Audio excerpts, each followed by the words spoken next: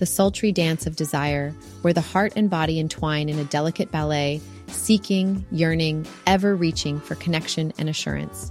Today, dear listeners, we embark on a journey through the corridors of passion and vulnerability, exploring the enigmatic interplay between our attachment styles and the motivations that drive us into the arms of another.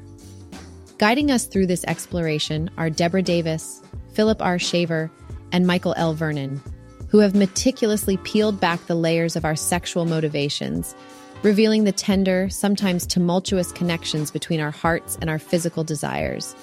Let's jump in.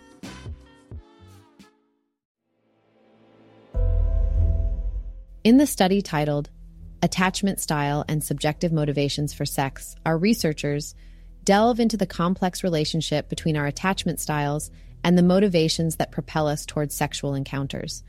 The study, conducted through an internet survey involving 1999 respondents, explores the intricate dance between attachment, anxiety, and avoidance, and how these elements intertwine with our sexual motivations. Attachment styles developed through our early interactions with caregivers shape our emotional and relational landscapes, influencing how we navigate our adult relationships, particularly in the realm of sexual interactions. The researchers explore how attachment anxiety, characterized by a chronic hypersensitivity to relational threats and a heightened desire for closeness and reassurance, and attachment avoidance, influence our sexual motivations and behaviors. The findings reveal a tantalizing tapestry of emotional and physical interplay.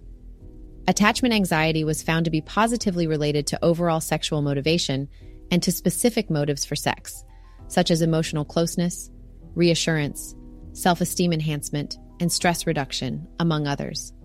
People with attachment anxiety can indeed sometimes be perceived as desperate or overly eager for sex and connection, especially by those who do not fully understand the emotional undercurrents that drive their behaviors.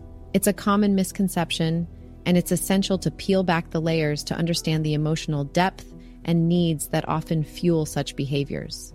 On the other hand, avoidance was negatively related to emotional closeness and reassurance as sexual goals, while being positively related to the manipulative use of sex.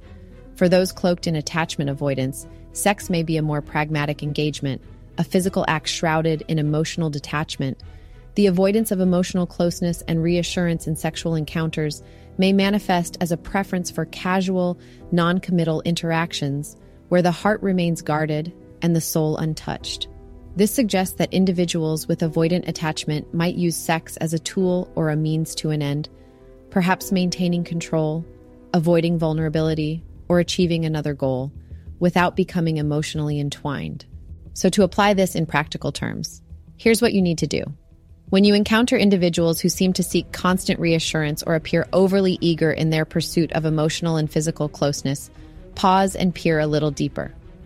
Recognize that beneath the surface may lie attachment anxiety, a longing for validation, and a fear of abandonment.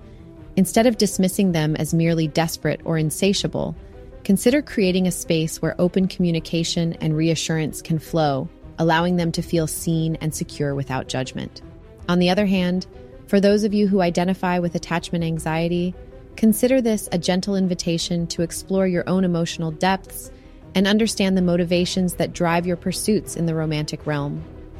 While your desires for closeness and reassurance are entirely valid, finding a balance and establishing healthy boundaries are crucial to fostering a relationship where both partners can thrive.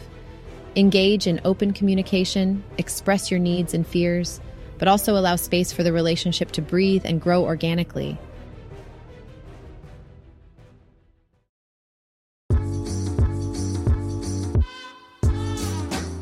If you enjoyed this episode and want more insights, stay connected as we release new episodes each week based on the latest research. Until we meet again, cheers.